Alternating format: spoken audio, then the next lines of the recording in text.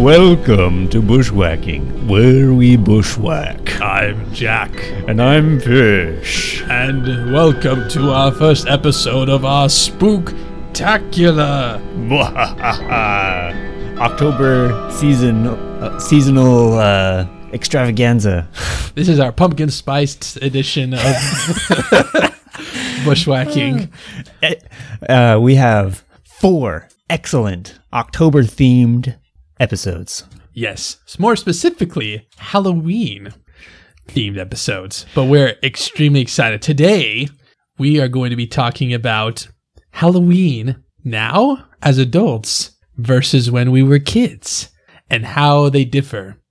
But first, we want to thank all those of our subscribers and to our listeners. Thank you for tuning in. Make sure to like and subscribe and to rate our podcast so that it grows. It really helps us out.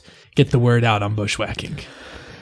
And again, this is a whole month full of Halloween-themed episode. And so please tune in because at the end of the month, once Halloween arrives, we'll be starting off our spooky, scary telling stories. That sounded horrible. But what we do is we each tell a story of our own creation, and we let the public vote to see who's the spooky king, and it's a lot of fun. Yeah, so please listen in, and if you haven't, listen to last year's episode, because our stories back then are still spooky today. And we've been working on these since like June. Seriously. So I don't know if that says they're good or if we're just excited or both. Well, I feel like all the episodes, and I don't want to spoil anything other than today's title, but I feel like this whole month I've just been thinking and preparing for all of our Halloween episodes because we've been looking forward to this month almost the entire year. At least I have, mainly because nobody voted for the Spooky King. So Please vote. Yep. So this is how today's episode is going to go.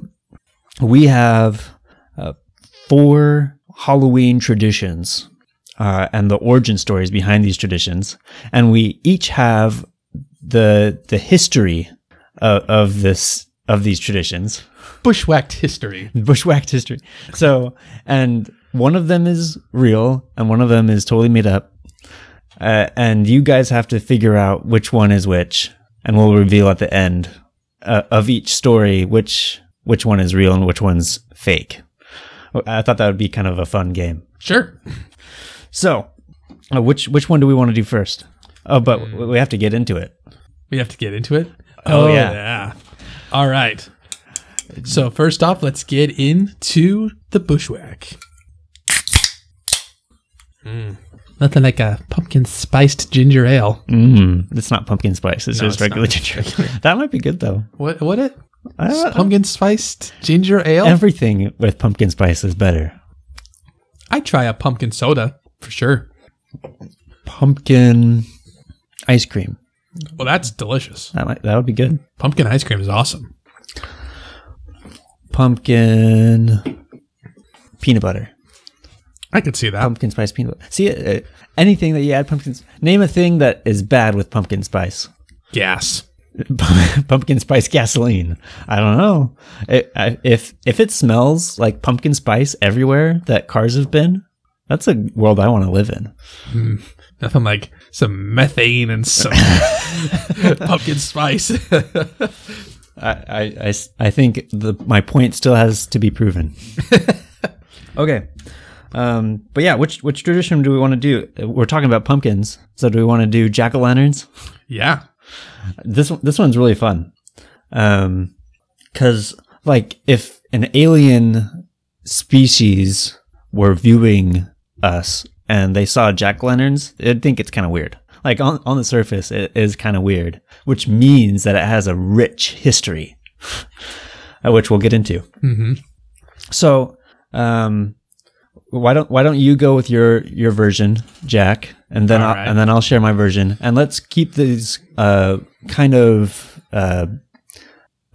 brief, and then the real story we can go into more details, some more gritty details. All right. So the history behind this is very long and wordy, so I'm just going to condense it. Yeah. So, cue spooky music. A long time ago, there was a man named Jack, and this man was so evil when he was here in the mortal plane. That he started a podcast. No, this is not my life story. sorry. I had to. All right, cue the spooky music again. But this man, Jack, when he roamed the earth, he did all manner of horrible deeds. He robbed, he raped, he killed. He did pretty much everything you can imagine under the sun. And this Jack, when he finally died, and when he went, the legend goes that when he went before the judgment seat, he was so bad that without even a question, without even a thought, he was thrust down to hell. And there in hell, he continued with his dastardly deeds. So much that the devil himself cast him out of hell. Wow. And the only thing that led this man Jack to wander the mists of the void between hell and heaven was a hollow turnip. A hollow turnip. turnip. And in this turnip, he lit a candle. And that was his only vessel of which he could hold light. And he wandered in between the void of heaven and earth and hell, holding this lantern. And that's why they call it Jack-o'-lantern. But wait, where does the pumpkin come from? Well, that's the story of old Jack. How the legend became our reality is that this was a old Irish story. And as it kind of got morphed in with the Celtic history of Halloween and All Hallows Eve, it eventually made its way from turnips to jack-o'-lanterns that we know today of pumpkins, where they were hollowed out and put with faces. Where the face comes from, that I do not know. But I do know that somewhere in the void, old Jack still lurks about in the dark with his jack-o'-lantern. Ooh, spooky. And that's where jack-o'-lanterns come from. That's great. Okay, so now I'll share my version, Okay. and then we'll reveal which one is the actual true one. And then we'll talk about jack-o'-lanterns and what we like about them and what we don't. Sounds good. Okay, so my version is a lot less mystic, I suppose, but it's really interesting nonetheless. All the sources that I looked at had a lot of really fun details.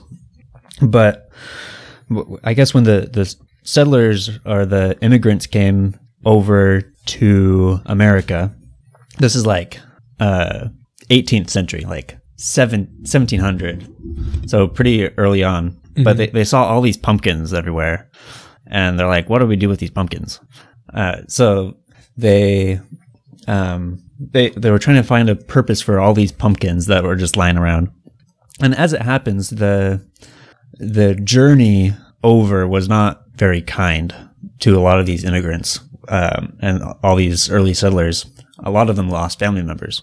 And so what they would do is they would carve these pumpkins and they would have a lost family member in mind as they carved these pumpkins, and they would carve a face of how they remembered their loved ones. So and a lot of them would be happy faces, because a lot of times we remember our loved ones as happy, and we put them on a pedestal and whatnot. But every once in a while there would be a scowling face for the grumpy old grandpa that they lost or whatever. But the idea was they would put a candle in the pumpkin, and they have this face, and it would be a guide for their family members to come and also act as a vessel for the family members. So a guide and a vessel that the family members could be with them for a night. And they actually called them like guiding pumpkins, or like guiders, or down in the southern states they would call them pumpkin jacks. But this is sort of confusing to me because the story of Jack comes later, where there was this guy. His name was John Martin, but his nickname was Jack, and he came over, and he lost his sister on the journey over to America. And his sister had a daughter who he really loved, his niece. And so they carved a pumpkin one time, a guiding pumpkin, and she was thinking of her mom, obviously, when she carved this pumpkin. And they would put them out on the streets so that the spirits or whatever could come and see the house or whatever and come to the right house. And he thought it would be a really interesting idea and fun to take the pumpkin and put it on the porch, from the street to the porch, just like a little simple thing. And so he did that in the middle of the night, and his niece loved that. And she told everybody she was ecstatic that her mom actually came and traveled this pumpkin. And so she told everyone, and it delighted her so much that he had to do it every year. And he actually started like a clause situation. He had to do it for everybody in the town. So he would go to all the neighborhood and bring in the pumpkins and put them on the porch and relight the candles if they'd gone out and stuff like that. And so they eventually became Jack's lanterns, or jack-o'-lanterns. And there's like one account where they would actually keep them unlit, the candles, and then he would come and light the candles as an extra sign that the spirit had come to the pumpkin or whatever. So, and that's jack-o'-lanterns, 1750s in New Hampshire. All right. He was in the South. Well, no. The guiding pumpkins are all across the colonial states. Uh-huh. But Jack was from New Hampshire, and that's where it started. New Hampshire? Yeah. Gotcha. Well, what do you guys think? Yeah. Let's reveal the true story after all of the stories. Oh, okay. Okay, so what's the next one? Candy corn? Yeah, let's do candy corn. All right. You can go first again. All right. So this one is actually a pretty simple tradition, and the story behind it is actually not all that marvelous. But what would happen is that back in the day when candy was basically just really boiled sugar mixed with maybe some spices or maybe some flavorings there. So all that would happen is after making some big candies at these stores, this guy, his name was Johnson, he and his candy factory would make these kind of taffies. But before you can make the taffy, you have to make the base. And the base was kind of this clear kind of like form that you would eventually put in colorings and then put onto the hooks to stretch the taffy, right? But there was always these kind of leftovers. And he had this little metal grate that would kind of filter out some things. But that was for like what he would fill out like peanuts and stuff. So he accidentally dropped some of the hot material from that and it would drip. But the way it would drip would make kind of like these teardrop kind of forms. And after they would harden, they looked kind of like teardrops. And at first he wanted to sell them as teardrops because he was like, well, I can't just waste this product. But it didn't really work out. And then he realized that Halloween was coming. And Halloween, while it was still an up-and-coming holiday, was one of the highest grossing days for selling candy for the whole United States. So he thought maybe he can make ghosts. No. He can't make that a pumpkin. No. He thought about making a whole corn kernel or whole corn, but it didn't look right. But then he realized, wait, this looks like corn, like a kernel of corn. Even though it wasn't like perfect, he decided, okay, maybe if I like add a little bit of coloring to like this taffy. And it looked, after a few tries, it looked like a kernel of corn with the classic, it was yellow and white at first. They didn't add the orange until later. But when he sold it, it actually did pretty well, especially around Halloween and Thanksgiving time. It wasn't until years later that he added the orange because it made a little bit more sense with the fall season. It added that little touch. Yeah. And then the recipe kind of changed over time. At first, it was a little bit more like saltwater taffy, and then it changed into kind of the more, I don't know what, just kind of sugary mush that it is now today. Nice. In my opinion, I think Johnson's recipe would have been better, but well, yeah. Much has to be said about if candy corns are actually good. It's highly debated. I think they're not bad. And I'm under the opinion that they're a bane to mankind. Oh, come on now. Now, it's more a nostalgia thing for me. Like, if I was given a Kit Kat versus a candy corn, I'd probably eat the Kit Kat every time. But it's a nostalgia thing for me, for sure. I'd rather eat broccoli. If I was given a handful of broccoli... You know what, Fish? You know what? You know what? Tell your story.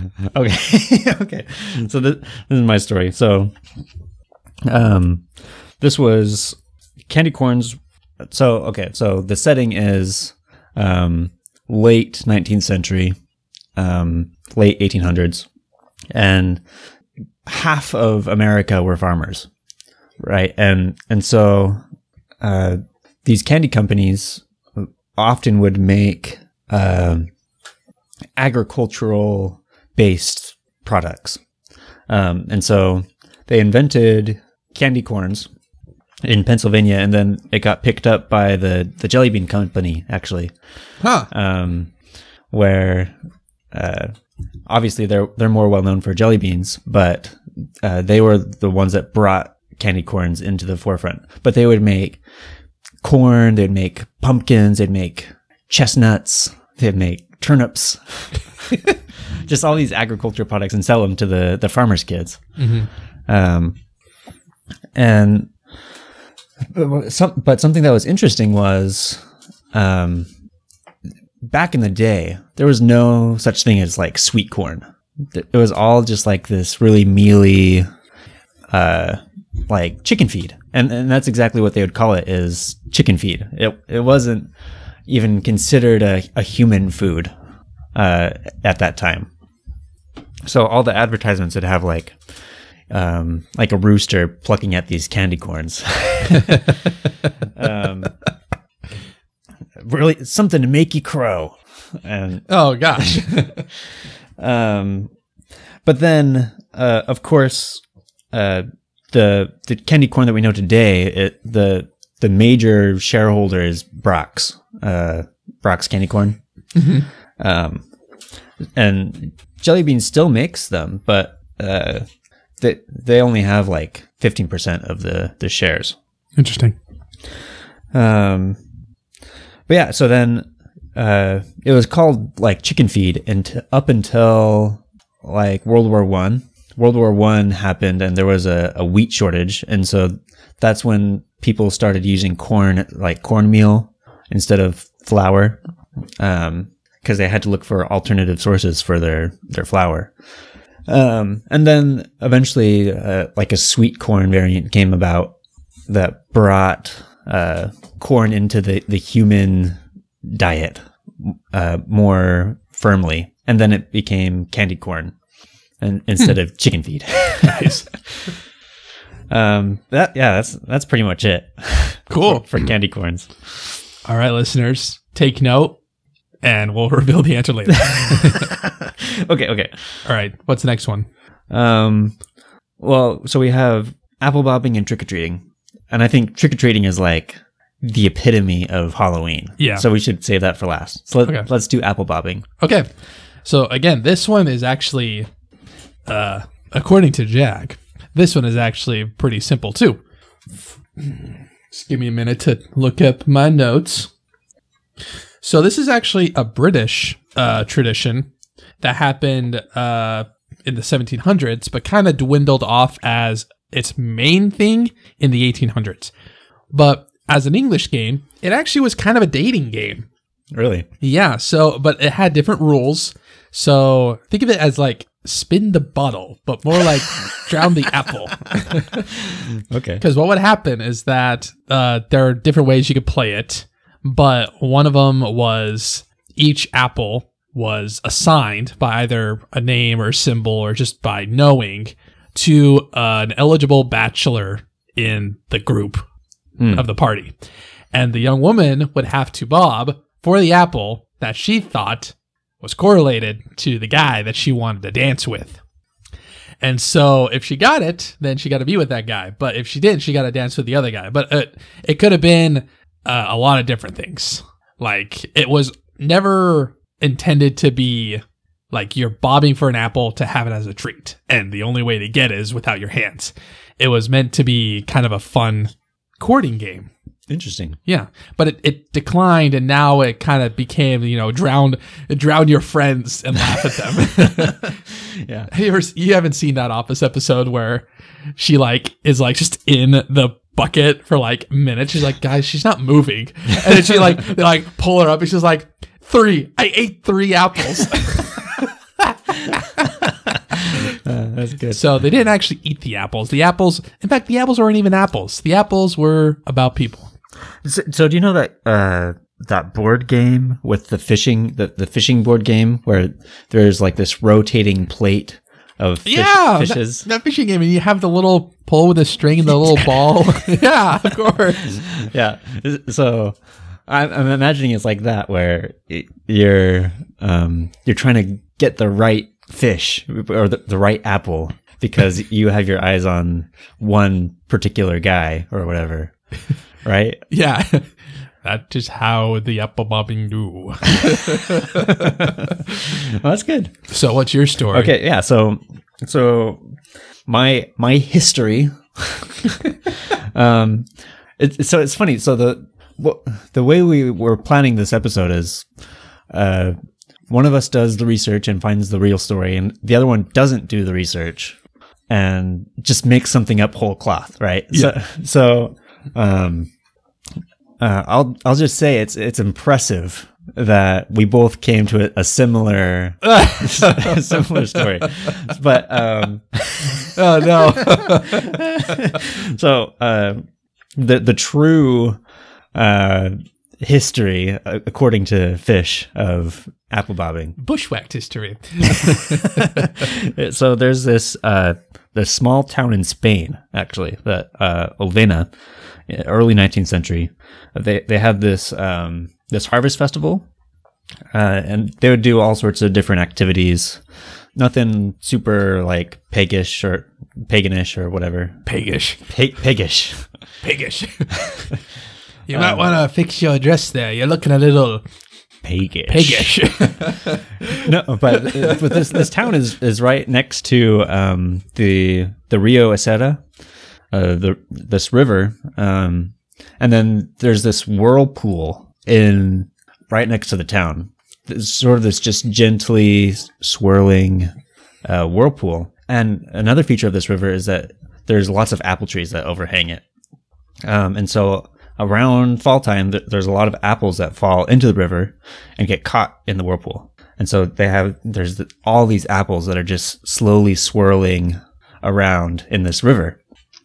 And so as part of the festival, all the teens and young adults would have this almost contest where if they were able to retrieve an apple without using their hands. So they have to dive in the river and try to grab an apple with their mouth, and bring it back.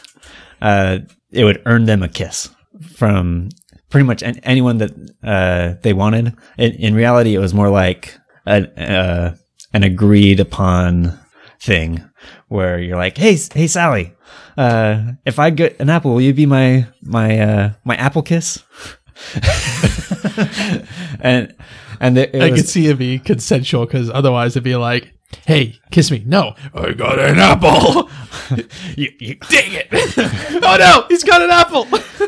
Run away. I can't kiss him. I won't do it. Yeah. You are legally bound by the apple. The Harvest Festival law dictates you must kiss. No, but so it was called Kissing Apples at first. But so eventually, as it progressed, a lot of the townsfolk didn't like it because of sanitary reasons. I mean, there's all these like rotten apples that they're grabbing with their teeth. And then there was also like some reports of teens and stuff that were taking it a little bit too far, maybe, and maybe getting a little bit more than a kiss. But so what they did was there's been a nasty case of crab apples in the teenagers. Yeah. So they brought it inside. They filled up a tub and did fresh apples. That'll drown them out. And maybe had a modicum of adult supervision. But yeah, that's apple bobbing for you. Nice. Okay. All right. Now trick-or-treating. Wait, have you ever gone apple bobbing? Yeah, actually. So I had a Halloween party. Halloween has been my favorite holiday next to Christmas ever since I was a kid, because I think mainly it was my mom, because the costumes my mom would make were amazing, right? Yeah. But I don't know, something about, it wasn't even the candy as a kid. It was actually the scary stuff. And at first it took a really hard time for me to like get there. Anyway, so I had this Halloween party that I wanted to throw as a kid. And at first I didn't think anybody would show up, and they finally did. And one of the things we did was bobbing for apples. But that's the only time at my own Halloween party that I actually bob for apples. Yeah, I've never been apple bobbing before. Really? Is that a verb, apple bobbing? Would you care to bob an apple with me? I would love to. I thought you never asked. Oh, yeah. The closest thing I did was donuts on a string. Oh, yeah. That's not bobbing. That's just donut stringing. I don't know what that... It's like... That it's is not like, even difficult. No, you just turn your head sideways and you grab the donut, and it's just a donut. It's just a harder way to eat a donut. That's a bushwhack unto itself, is games with food. You know, have you ever played the one where you place the cookie on your forehead and you have to get it into your mouth? The Oreo thing. My friend Jordan Saltmarsh and all my roommates will attest that I'm the best at that game. Nice brag. The cookie cannot hide from me. That's a weird flex, Jack. Well, you know, it anyway. All right. Now let's get into the last one. The finale, trick-or-treating. All right. So trick-or-treating. Back in the days when All Hallows Eve was a holiday, and when it was actually more practiced and not celebrated, there was also a time at the Harvest Festival of when they would realize that the spooks and the ghosts were coming to the land. They also had a practice where the town priest or the town shaman would go house to house, almost in like a holy manner, to make sure that everybody was safe. But what would happen is that there was a ritual to it. It was almost like a sacrament, to where every time you would knock on the house, in order to like observe that we are a holy house and the ghosts cannot enter in, they would give the shaman a parcel of food, but usually it was sweets. Usually it was sweetbread. And that kind of came later, as it kind of became part of like their traditional food. But at first it was just like anything that they had. But it was to kind of be like a sacrament of like, hey, we're safe and we're giving our holy man food as a sacrifice. But what would happen is that those that weren't prepared usually didn't know what was going on. They'd have an old man, because it would happen at night. That was the whole point. It was almost in a kinship to the destroying angel in the book of Exodus, with Moses. And those who would get a knock at the door would either be prepared and give out the parcel of food, or they would be like, what the crap are you doing here in the middle of the night? And then they would get really angry. Or they wouldn't just open the door at all. And the priest would move on. But it was noted, not like a ghost would come into the place, but if anything bad did happen at that place, he wouldn't go check on them for the rest of the winter. So that was a scary thing, is that sometimes once the winter was done, there were entire households dead because nobody was checking up on them. Either they froze to death or something happened to where they couldn't get out because they weren't in the communal loop. That's some trick. Seriously. And so the tradition kind of died out. And then once the Americanized Halloween came with like trick-or-treating, it kind of revived itself. It almost like resurrected an old religious practice in a way. That's cool. Yeah, so I guess I'll share my story. Go ahead. Okay, so the origin of trick-or-treating. Really, a lot of historians feel like it was really organically created by children around 1920, 1930. But there were some precursor elements, of course, that the kids drew upon to create this phenomenon. One of these aspects comes from this Celtic holiday called Samhain. This is a festival that sort of celebrates the merging of the light part of the year and the dark part of the year, and it's really a sort of where the worlds are close together. The spirit world and the fairy world are all very close together, and so there's lots of instances where spirits will visit our realm, and so part of that holiday is that they would dress up in costumes, dressing up as like a spirit or a fairy or a sprite or whatever, and go around town, and people would offer them food. One, it was like an offering to the spirits to buy their protection, and also for like protection against bad spirits to keep them away, like an appeasement offering. So there's like the two sides of it, the light and the dark. You want to bring the good spirits around you to protect you and keep away the bad spirits. And so that brings the elements of the costumes and some of the food aspect to it.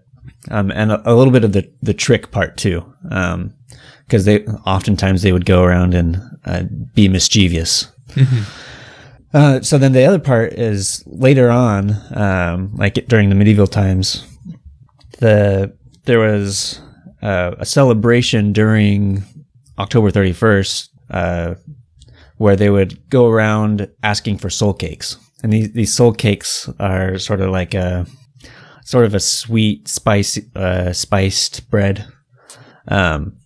But this was like the children and the poor people that would go around and sing songs and say prayers and ask people to offer them these soul cakes.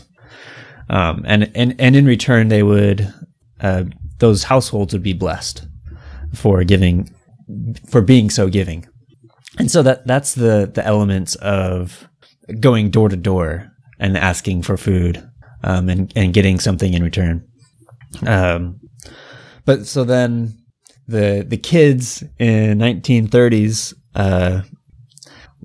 really like, there really was this element of give us a treat or we're going to pull a prank on you. Mm-hmm. It was almost like a blackmail thing. And that, it sort of took a dive during World War II there was a sugar shortage. I mean, and it almost killed it off.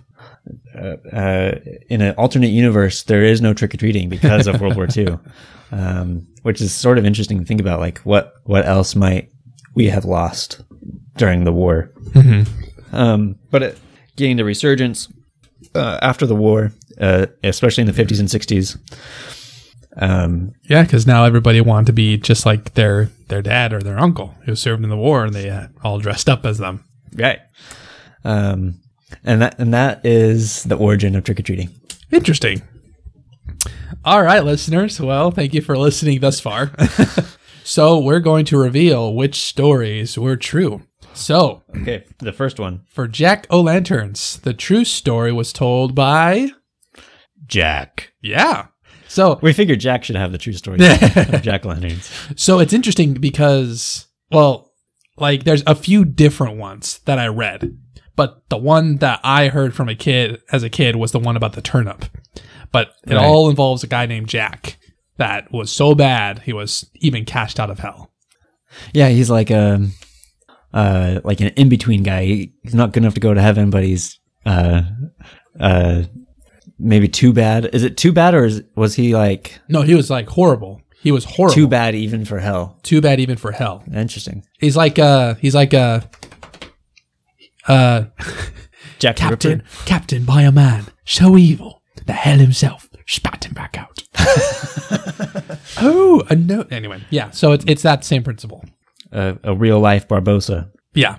Yeah. Okay. So, what do you think about jack-o'-lanterns? Like, do you like them? Do you think that's a fun tradition? Absolutely. There's something about pumpkins that just like bring out the Halloween spirit for sure. It almost makes me sad that like I wish Thanksgiving and Halloween were like switched. You know what I mean? Yeah.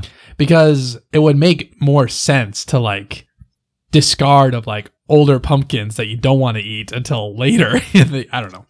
Instead of like at the beginning. Right. But well, that's something interesting too, is like I read online that 95% of pumpkins are carved for Halloween. Dude, that is like, it actually makes you sad because I think the carving tradition should still go on, but pumpkin is good. Like, I think it's an underused vegetable. Fruit? Oh yeah, totally. Gourd? It's a fruit. It is a fruit, isn't it? I think it's I don't know. I think it is technically a fruit. Yeah.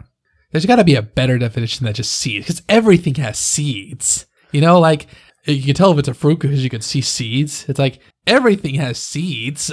Well, and it's how else would it grow?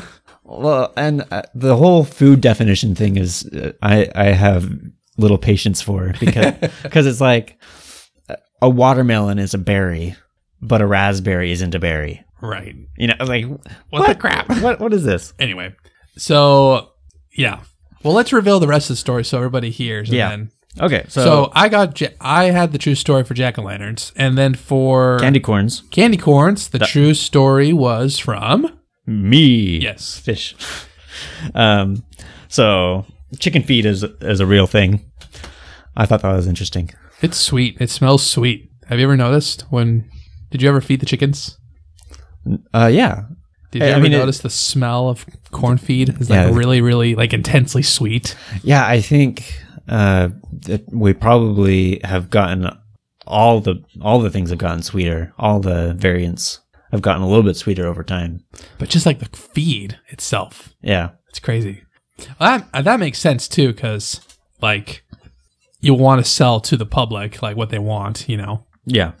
But the fun fact for candy corns, 35 million pounds is made a year. And only 1 pound is eaten by a single man in Pennsylvania named George. Yeah.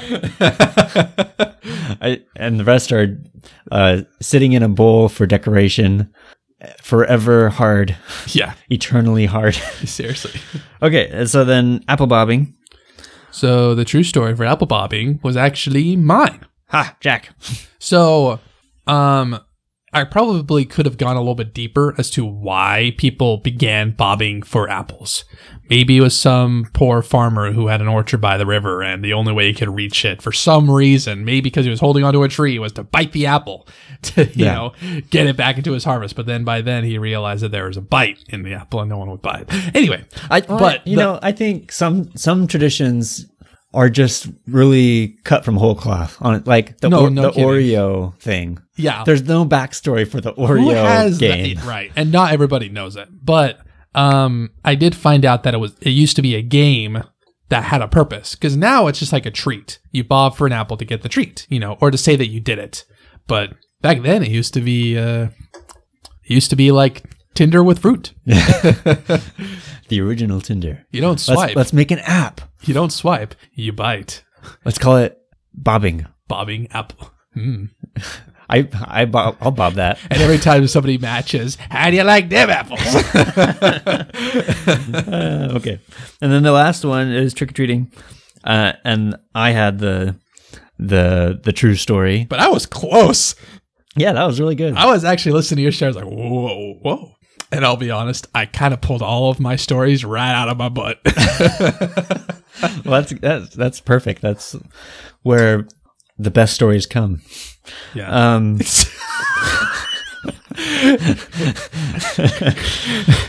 As William Thoreau contemplated with Edgar Allan Poe, they both agreed the best stories come out of one's butt.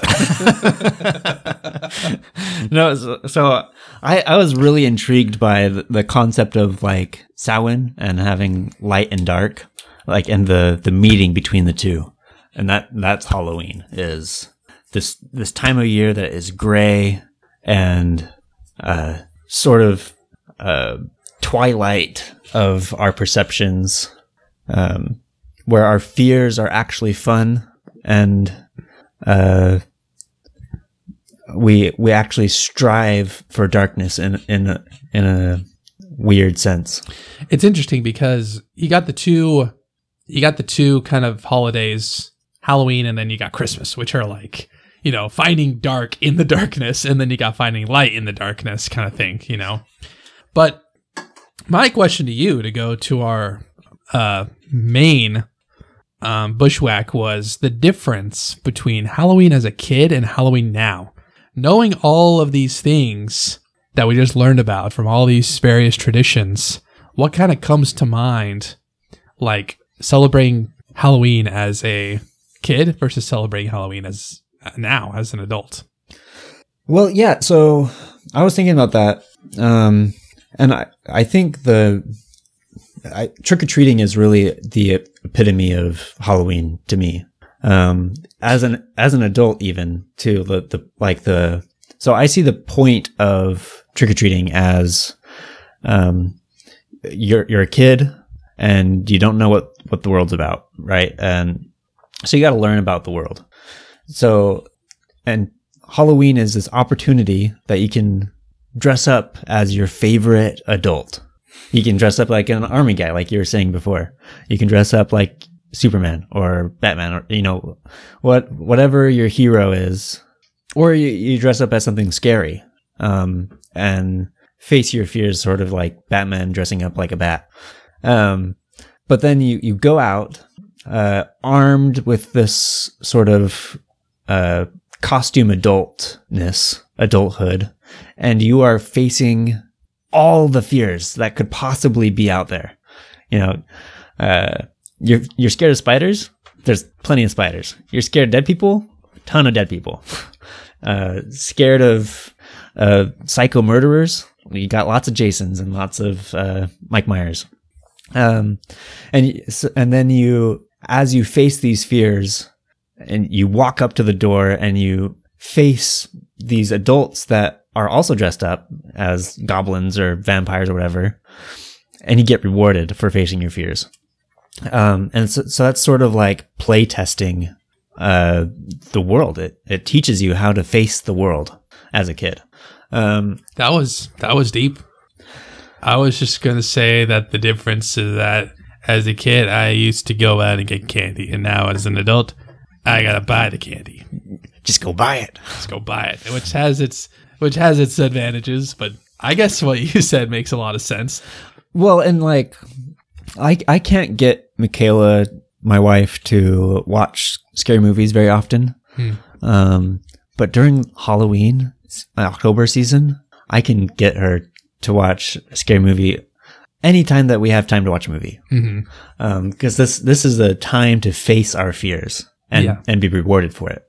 I like that. And so even as an adult, like the difference between a kid and an adult, I don't get candy as my reward, but I'm still facing my fears. I'm still getting rewarded for that by getting a snuggle from my wife, or something like that. A snuggle. Halloween snuggles. Bobbing for apples for her, I assume. But no, go ahead. I'll just say on that point, there's more couples that are created on Halloween than Valentine's Day, and it's because jump scares. You grab onto your partner, and it brings you together. That's what Valentine's Day really needs. It needs an adrenaline rush for sure. It makes more sense, but I guess for Valentine's Day, like, couples aren't like made on Valentine's Day. They're more solidified, I would feel like. Yeah. But that makes complete sense. We need a Valentine's monster. Ricardio. Yeah, Ricardio, or... I'm gonna take that art. It'll be my bride. So when Is that you were your best George Takei? No. That was my Ricardio accent. I don't imitate the man who does the imitations. I imitate the imitations. Okay. Oh yeah, but when you were a kid, what was your first costume you remember wearing? And what was your last costume? Well, so my earliest one that I remember, I was the Scarecrow from Wizard of Oz. And it wasn't even my choice. It was like, my mom went to Costco and got one off the shelf, and she thought I'd look cute. We never have a choice as a kid back then. It's not really early on. Once we can actually talk. And then I was Spider-Man, and I was a skeleton, and I really liked those. Those were my choice. But my favorite costume was Charlie Chaplin. I was Charlie Chaplin. And everyone thought I was Hitler. Of course they would. And so I really tried to play like the pigeon foot and the ratty clothes, the cane or whatever, to try to really get people to say, like, I'm Charlie Chaplin. I'm not Hitler. Charlie Chaplin is just what Hitler would be if he passed art school. Yeah. And then the latest one, I was 50 Shades of Grey. Oh my gosh! I got a bunch. Of course you would be. I got a bunch of paint shade, the paint sampler, pamphlet things, and I just pasted them all on me. And you and your puns. I was 50 Shades. You're like Strong Bad. What? Nothing. You look great. Of course I do. I'm the bee. I don't think you look that great. You thought I would be the bee? You thought I was the bee? Yeah. What about you? So as a kid, my costumes were mainly homemade. So my mom would be like, almost in September, like beginning of September, like, hey, what do you want to be for Halloween? And then I would start to think, and then we would go to DI. You remember DI? Oh, yeah. So for those who don't know, DI is the Utah version of Goodwill. And there's Goodwill in Utah, but like DI is like the place to go. Yeah.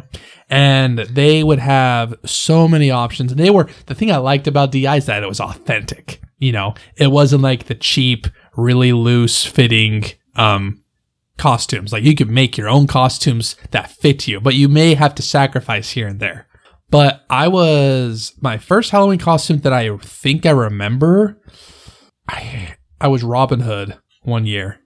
And I was usually, I don't know if I always went toward the hero, but I remember my first costume that I saw myself in, like, now that I'm an adult, the first one I was ever in was a dragon, actually. He was like this really like lime green with like yellow scales and like red, like tail, I don't know what you would call those, like the scales that like a stegosaurus has. That the spine. Yeah. The spine spikes or whatever. Yeah. And then I had like a dragon flame that was like coming out of my chin like a handkerchief. Yeah. And then as I kept going, I was the zombie from Hocus Pocus, which is awesome. I looked awesome. Nice. And then I was Jack Sparrow in 5th grade. And then it just kind of kept going. And I loved making weird costumes. I once was a lazy guy. I wore a shirt that said the Governator, and it was Arnold Schwarzenegger when he was the governor of California. And I took some of my mom's mascara and I put it all over my peach fuzz to make it look like I had a 5 o'clock shadow. Nice. And the Governator. The Governator. I loved doing costumes so much that on Back to the Future Day in 2015, I dressed up as Marty McFly. I had the life preserver, quote unquote. Yeah. I had the aviators, and I had the perfect denim jacket and button-up shirt underneath. I looked like Marty McFly if he were like maybe 50 pounds heavier. But yeah, as an adult though, I've always loved kind of the unknown kind of costume ideas, you know? Like, I guess Ron Swanson isn't really like that unknown, but I've always wanted to be Ron Swanson, just because I could pull him off.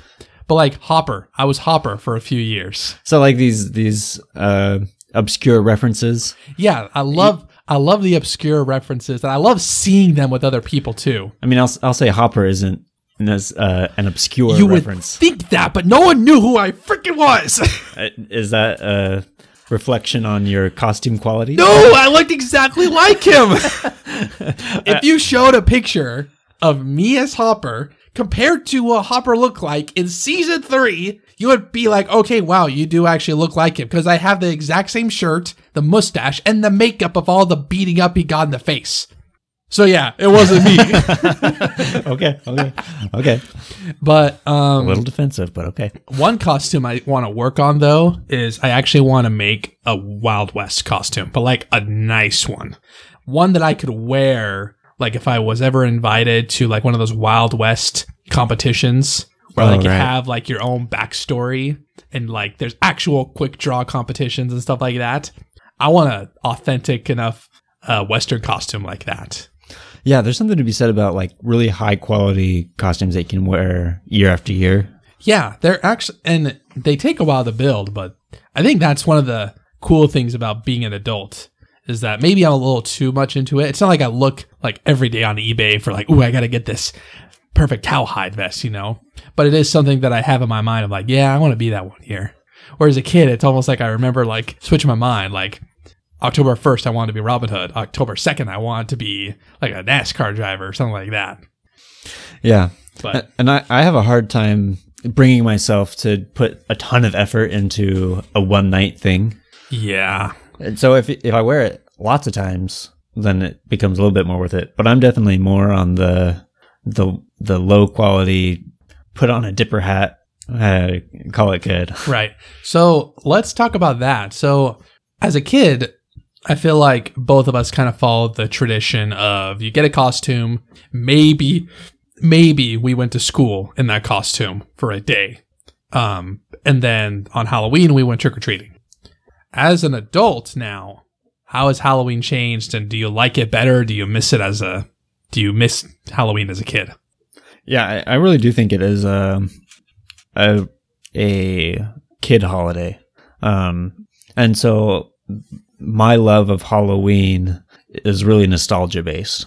I'm not creating a lot of new memories these days on Halloween. It's all just trying to recapture what I experienced back in the day as a kid. But like what I was saying, I do appreciate a time set apart to delve into spooky things.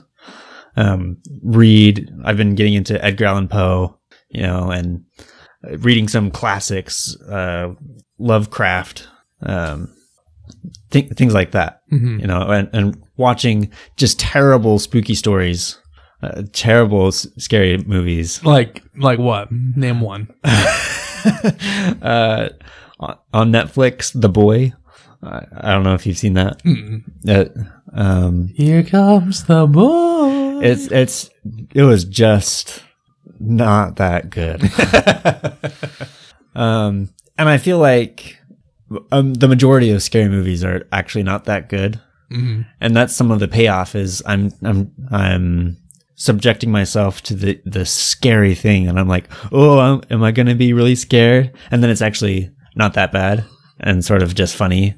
And like, oh yeah, I don't need to be scared about that. And then maybe that translates into the rest of the year where I think I'm going to be scared about something. And then it's kind of falls flat. Do you ever watch a scary movie as an adult that you first watch as a kid and you still like get kind of scared at the part that scared you the most when you first watched it?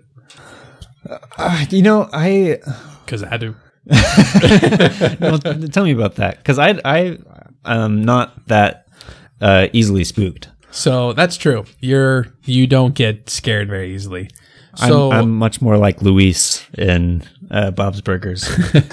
Very hard to scare. So, excuse me. You can cut that out.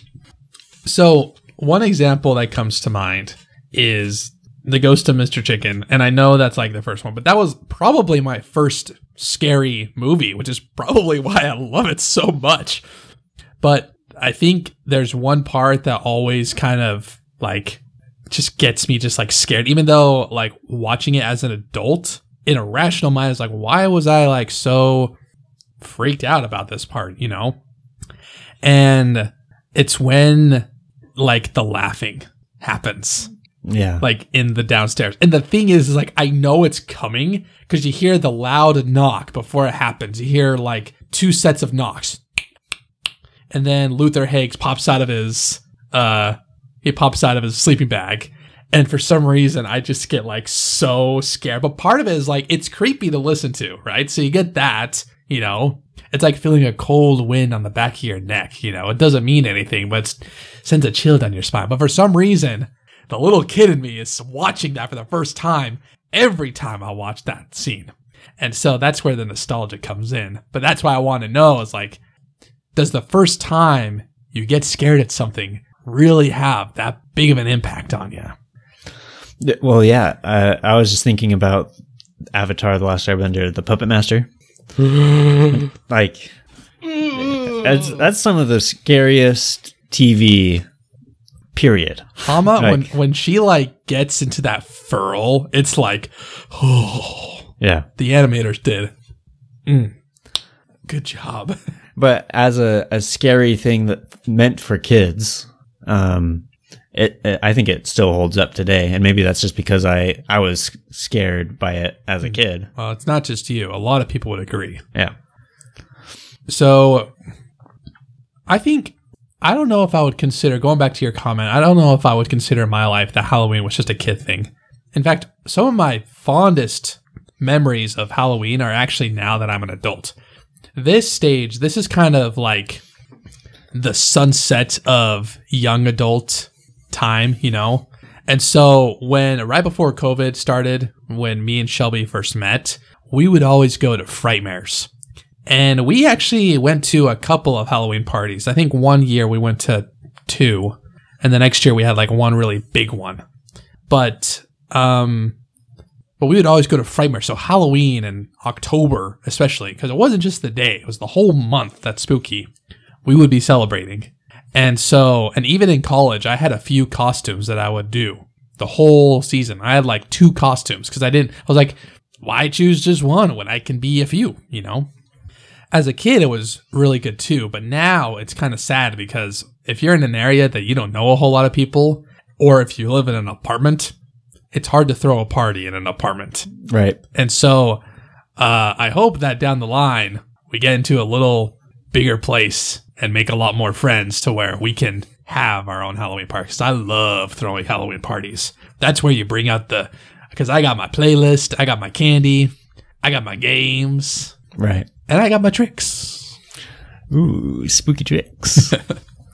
And I still see value in Halloween as an adult. I'm not saying it's entirely for kids, but I am okay with it being a kid-centered holiday.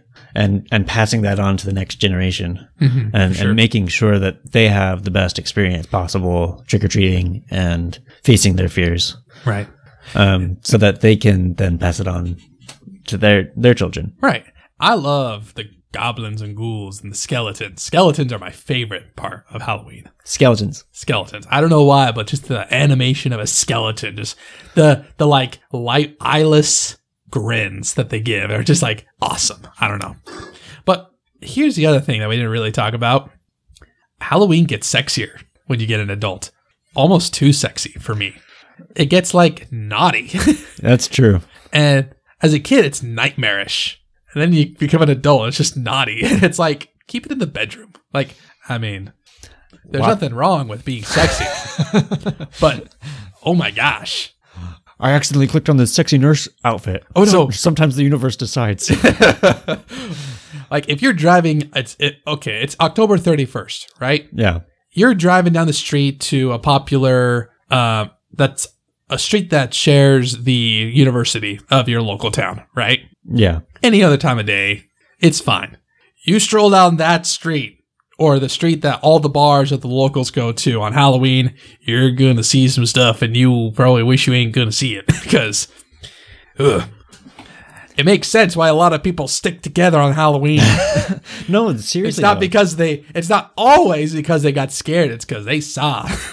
I went to this college dance once that was like... Too many nurses and witches out there, man. Yeah, and sexy cats. And sexy cats. But the dress code was, you can't show your genitals. And that was it. And people went to the limit. It was wild. It was the wildest thing I've ever seen. You can't be naked. That's it? That's the only rule? You can't. Yeah. I saw things that night. I would have been like George Costanza and just wear like a nude suit, but not actually be nude. Yeah. Oh my gosh. I think that's true. And one of our episodes, we're going to talk about sort of the convolution of fear and love and like why we want to subject ourselves to fear and why that feels good, and all that sort of stuff. And maybe we can talk about that a little bit more during that episode. Idea. Yeah. Because how did fear get transposed into sexy? Yeah. Well, I think we should discuss that, because part of me thinks, I don't know if that's true. I think part of that is just how some people just want to ruin the true spirit of Halloween. Ah, okay. Like I said, I don't think there's anything wrong with being sexy. I just think it's a little bit weird to have it all on Halloween. Yeah. But that's... Spread it around a little bit. Yeah. Yeah, but not spread it around on your own time and in your own space. Yeah, okay. How horrible. Here's a real nightmare. You're walking with your kid on Halloween night, and one of them nurses walks out of the home, and then your daughter or your son points and says, I want to be that Next year. No! Anyway, all right. Thank you so much for listening to this Bushwhack. We're really excited for this month. We are so pumped for all these episodes that we have planned. And make sure, if nothing else, to tune in to our last episode of the month near the day of Halloween, where we will share our spooky stories and you, the listener, will crown the Spooky King, which the title lasts for a whole year. Very good. Yeah. I hope you feel our excitement about this. I think that's coming through. Yeah, we're excited to share with you. If you like things spooky, and if you are part of a spooky cult, share it with the cult. All right. Well, a group. Share it with the group. Your squad. Your squad. Your posse. Your fiends. Yeah. We would really appreciate that.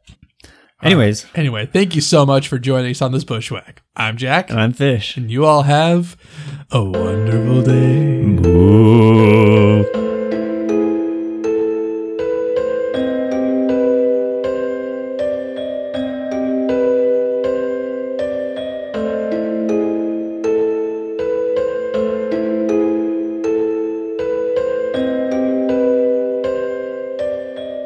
We'd like to take a moment to thank our supporters, Caleb L., Shelby, and Michaela. We couldn't do this without you. You're amazing. And we'd like to thank you, our listeners, for making us feel loved and wanted. We sure do appreciate you.